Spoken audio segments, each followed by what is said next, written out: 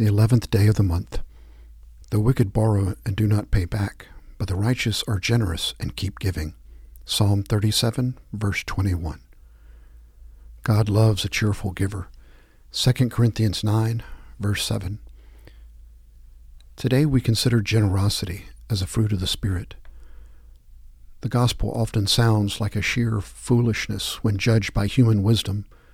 God seems not to care about how much we earn, though it is by this measure that people in our society largely judge one another. Rather, God cares about how much of what we give away, a matter never mentioned by those who want to impress us with their incomes. Furthermore, many regard the term cheerful giver as an oxymoron. Surely they suppose it is those who cling to what they have that are happy. Often fundraisers advise us to give until it hurts. Someone, knowing that to be very bad advice, offer this alteration: give until it stops hurting. But even if further change is needed, give until it is fun, and then continue to give because it is fun. How truly happy are those who discover that it is great fun to give away money and time and talent as well. In an ironic way, being generous may be the most self-serving style of life to be imagined. For the cheerful giver receives a joy from being generous that tightwads can never know. Such are the ways God has of surprising us. Ask yourself this day, am I a cheerful giver or a reluctant one? When giving away something, do I ever quietly utter this prayer? O Lord, help me to give away even more? How often do I recall John Wesley's rule: earn all you can, save all you can, give away all you can. How can I increase both my gifts and my eagerness to give?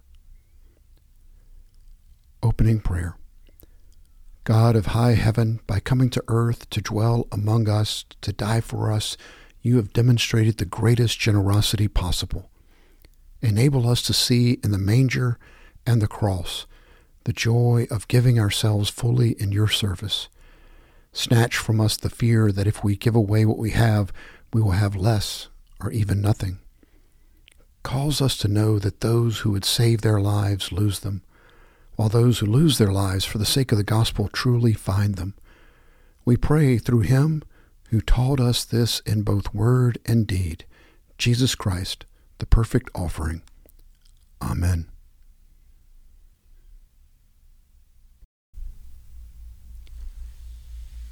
Psalm 112, verses 1 through 7. Alleluia! Blessed man, blessed woman who fear God, who cherish and relish his commandments. Their children robust on the earth, and the homes of the upright how blessed. Their houses brim with wealth, and a generosity that never runs dry. Sunrise breaks through the darkness for good people, God's grace and mercy and justice. The good person is generous and lends lavishly. No shuffling or stumbling around for this one, but a sterling and solid and lasting reputation, unfazed by rumor and gossip, heart ready, trusting in God, spirit firm, unperturbed, ever blessed, relaxed among enemies. They lavish gifts on the poor, a generosity that goes on and on and on. From the book of Genesis, chapter 29, verses 1 through 20. Then Jacob went on his journey and came to the land of the sons of the east. He looked and saw a well in the field, and behold, 3 flocks of sheep were lying there beside it. For from the well they watered the flocks. Now the stone on the mouth of the well was large. When all the flocks were gathered there, they would then roll the stone from the mouth of the well and water the sheep, and put the stone back in its place on the mouth of the well. Jacob said to them, My brothers, where are you from? And they said, We are from Haran. He said to them, Do you know Laban the son of Nahor? And they said, We know him. And he said to them, Is it well with him? And they said, It is well, and here is Rachel his daughter coming with the sheep. He said, Behold, it is high day. It is not time for the livestock to be gathered. Water the sheep, and go, pasture them. But they said, We cannot until all the flocks are gathered, and they roll of the stone from the mouth of the well when we water the sheep. While he was still speaking with them, Rachel came with her father's sheep, for she was a shepherdess. When Jacob saw Rachel, the daughter of Laban, his mother's brother, and the sheep of Laban, his mother's brother, Jacob went up and rolled the stone from the mouth of the well and watered the flock of Laban, his mother's brother. Then Jacob kissed Rachel and lifted his voice and wept. Jacob told Rachel that he was a relative of her father and that he was Rebekah's son, and she ran and told her father. So when Laban heard the news of Jacob, his sister's son, he ran to meet him and embraced him and kissed him and brought him to his house. Then he related to Laban all these things. Laban said to him, "Surely you are my bone and I am my flesh." And he stayed with him a month. Then Laban said to Jacob, "Because you are my relative, should you therefore serve me for nothing? Tell me, what shall your wages be?" Now Laban had 2 daughters. The name of the older was Leah, and the name of the younger was Rachel. And Leah's eyes were weak, but Rachel was beautiful of form and face. Now Jacob loved Rachel, so he said, "I'll serve you 7 years for your younger daughter Rachel." Laban said, "It is better that I give her to you than to give her to another man. Stay with me." So Jacob served 7 years for Rachel, and they seemed to him but a few days because of his love for her.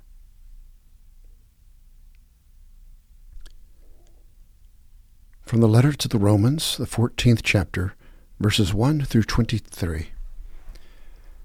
Now accept the one who is weak in faith, but not for the purpose of passing judgment on his opinions. One person has faith that he may eat all things, but he who is weak eats vegetables only.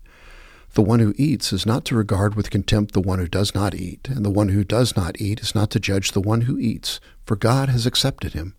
Who are you to judge the servants of another? To his own master he stands or falls, and he will stand, for the Lord is able to make him stand. One person regards one day above another regards every day alike. Each person must be fully convinced in his own mind. He who observes the day observes it for the Lord, and he who eats does so for the Lord, for he gives thanks to God, and he eats not for the Lord he does not eat, and gives thanks to God. For not one of us lives for himself, and not one dies for himself. For if we live for the Lord, or if we die for the Lord. Therefore, whether we live or die, we are the Lord's. For to this end Christ died and lived again, that he might be Lord both of the dead and of the living. But you, why do you judge your brother? Or you again, why do you regard your brother with contempt? For we will all stand before the judgment seat of God. For it is written, "As I live, says the Lord, every knee shall bow to me, and every tongue shall give praise to God."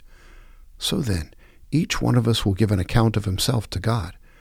Therefore, let us not judge one another any more, but rather determine this, not to put an obstacle or a stumbling block in a brother's way. I know and am convinced in the Lord Jesus that nothing is unclean in itself, but to him who thinks anything to be unclean, to him it is unclean. For if because of food your brother is hurt, you are no longer walking according to love, do not destroy with your food him for whom Christ died. Therefore, do not let what is for you a good thing be spoken of as evil. For the kingdom of God is not eating and drinking, but righteousness and peace and joy in the Holy Spirit. For he who in this way serves Christ is acceptable to God and approved by men. So then, we pursue the things which make for peace and the building up of one another. Do not tear down the work of God for the sake of food. All things indeed are clean, but they are evil for the man who eats and gives offense. It is good not to eat meat or to drink wine or to do anything by which your brother stumbles. The faith which you have as your own conviction before God. Happy is he who does not condemn himself in what he approves. But he who doubts is condemned if he eats, because his eating is not from the faith, and whatever is not from the faith is sin.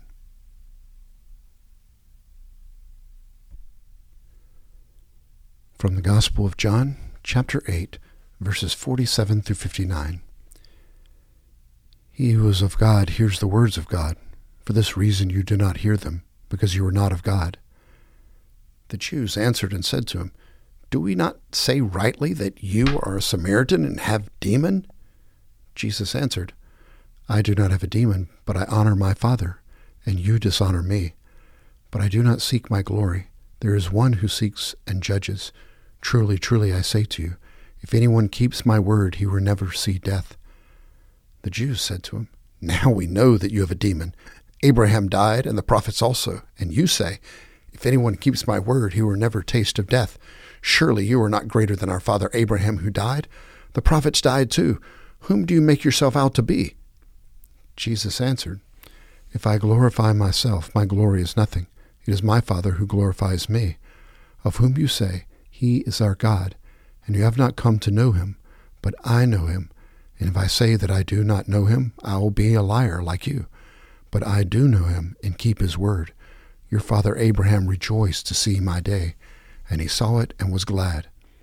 So the Jews said to him, "You are not yet 50 years old, and have you seen Abraham?"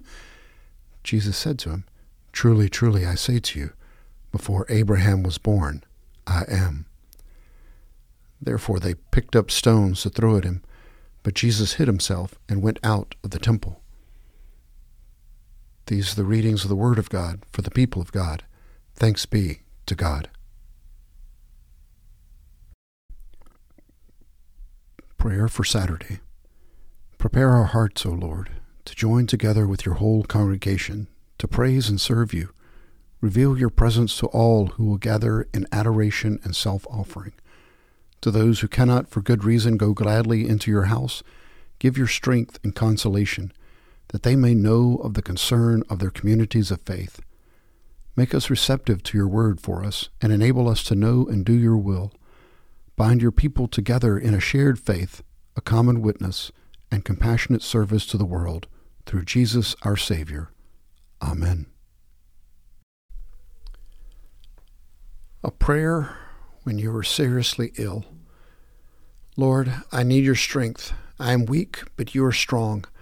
I am sick, but you are the source of all healing. You know how I feel, but you have suffered far more pain than I will ever know.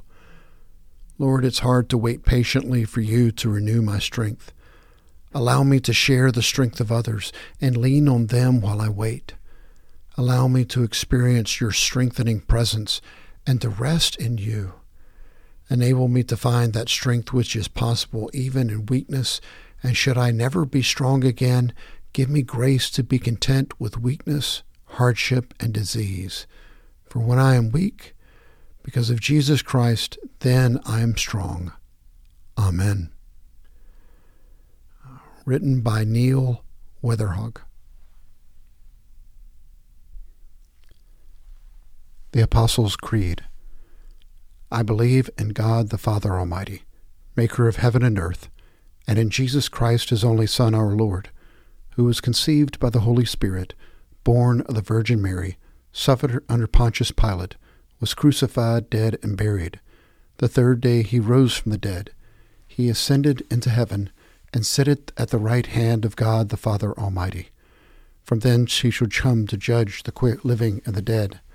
I believe in the Holy Spirit, the Holy Catholic Church, the communion of saints, the forgiveness of sins, the resurrection of the body, and the life everlasting. Amen.